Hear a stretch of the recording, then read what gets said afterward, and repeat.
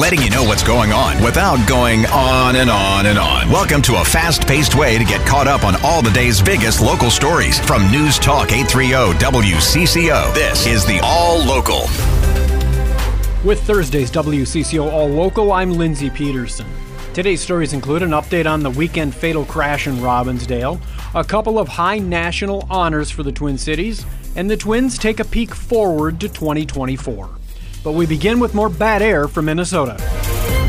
Wildfire smoke from Canada is expected to blanket the entire state tomorrow, prompting the Minnesota Pollution Control Agency to issue our 25th air quality alert of the year. That's a new record. It's an orange alert, meaning the air will be unhealthy for sensitive groups. Starts at 8 a.m. tomorrow morning, lasting until 3 o'clock Saturday afternoon. Laura Oakes, News Talk 830 WCCO. The Minnesota Ballpark Authority approves more than $3 million in security upgrades at Target Field. The investment will bring the 13-year-old ballpark in line with federal anti-terrorism standards and primarily involves upgrades to the stadium's perimeter. Most of them will be in the form of safety bollards or strong posts that can withstand a large impact. The player and staff parking lot is also expected to get some new state-of-the-art security arms. The work is expected to get started in the summer of 2024 when the Twins are on the road. Across downtown, U.S. Bank Stadium is also upgrading its perimeter security with construction of a new fence expected to get underway sometime this year.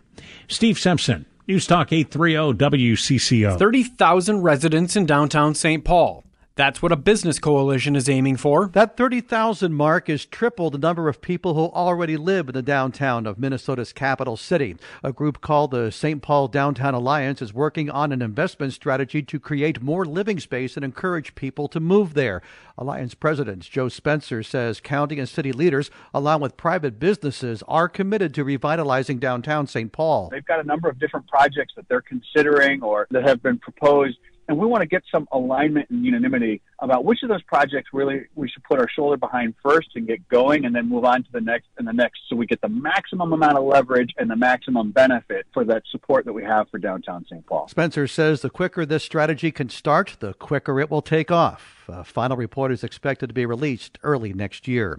Al Shock, News Talk 830 WCCO. Minnesota is the fifth best state for businesses in the country, according to a CNBC study. The criteria involved things like workforce, infrastructure, and business friendliness. But University of Minnesota professor of strategic management and entrepreneurship Miles Shaver says there's one more that can't be denied. If I had to boil it down to one word, I'd say the word talent. Shaver says there's a reason why the Metro is what he calls the most headquartered of its size in the country, despite some less than desirable characteristics like our winter weather and higher taxes. Really having an ecosystem with both small business contributing a really important part, but also having this sort of foundation of, big world-class businesses, they actually fuel and support each other in that way. And Shaver says the majority of highly educated workers who move to Minnesota for jobs tend to realize they like it here and decide to stay put. Laura Oakes, News Talk 830 WCCO. Community groups that oppose parts of a police reform settlement agreement reached between the city of Minneapolis and the Minnesota Department of Human Rights are making their cases before a judge this afternoon. The city and Human Rights Department are urging the judge to approve a so-called consent decree, which would legally require Minneapolis to implement police reform measures that have already been agreed upon. It follows a finding by the Human Rights Department that the MPD engaged in a pattern of discriminatory policing for years, leading up to the murder of George Floyd in 2020. I'm Steve Simpson. The first court appearance later today for the suspect who allegedly slammed into a couple's vehicle in Robbinsdale over the weekend, killing a woman and critically injuring her husband. 20-year-old Quentin Hudson facing numerous charges, including vehicular homicide. Emily Girding was killed. Her husband John severely injured. Both were special education teachers in Coon Rapids. Police say Hudson ran from them after they tried to pull him over for speeding in his rented Tesla, but they say they were not in pursuit when the crash occurred. Minneapolis has been named the most bikeable large city in the United States. That's according to nonprofit People for Bikes. In response to the recognition, chair of the Minneapolis Bicycle Advisory Committee, Alyssa Schufman, says it only reaffirms her belief that the city has made the right choices. It is not surprising to me. Those efforts that have gone on for many years have resulted in a number one ranking. Schufman says the committee is currently showing its support for the city's latest plans to expand its trails. One of the upcoming projects that I think I'm really excited about is the Minneapolis North Side Greenway. The new Greenway bike trail is expected to break ground in 2027. Taylor Rivera, News Talk 830 WCCO. This is Laura Oakes. Nobody matched all 6 numbers in last night's huge Powerball drawing, pushing the top prize for Saturday's game to an estimated $875 million. As you might imagine, ticket sales have been brisk. Jesus works at a downtown Minneapolis convenience store and says his customers are dreaming big. Hope for that jackpot, for that early retirement. What would you do if you won the jackpot? I go crazy. As for the odds, you have a better chance of being elected president of the United States or competing in the Olympics. Movies are back. After the pandemic kept people away from the big screen, theaters are starting to fill up again with summer blockbusters leading the way.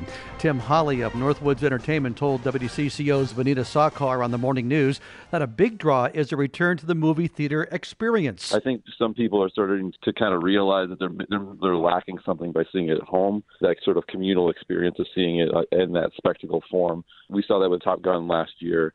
And I think Mission Impossible sort of repeats that a little bit this year. Holly says people reserving movie theater seats online usually doesn't start to pick up until it gets closer to a movie's release date. Al Schock, News Talk 830 WCCO. Once again, Metro Transit is adding more options to accommodate a major concert in Minneapolis. 1 week from today, Beyoncé will bring her Renaissance tour to Huntington Bank Stadium on the U of M campus. Metro Transit has additional light rail trains running after the concert as well as buses. You'll be able to find a list of those options at our website at WCCOradio.com. Steve Simpson, News Talk 830 WCCO. Finally today, the Twins are barely half done with 2023. But the team is looking ahead to 2024, announcing its next season's schedule today. It begins in Kansas City on March 28th, which matches their earliest opener ever. The home opener at Target Field will be April 4th against Cleveland. A few teams will make their first visit to Target Field this decade, including Atlanta, Miami, and Philadelphia. Some notable road trips include games at the New York Mets, at San Francisco, and their first visit to Washington, D.C. since 2017. Laura Oakes, News Talk 830 WCCO. Thanks for listening to WCCO's All Local. You can find each day's All Local and all of our podcasts at WCCOradio.com or by downloading the Odyssey app. I'm Lindsey Peterson, News Talk 830 WCCO.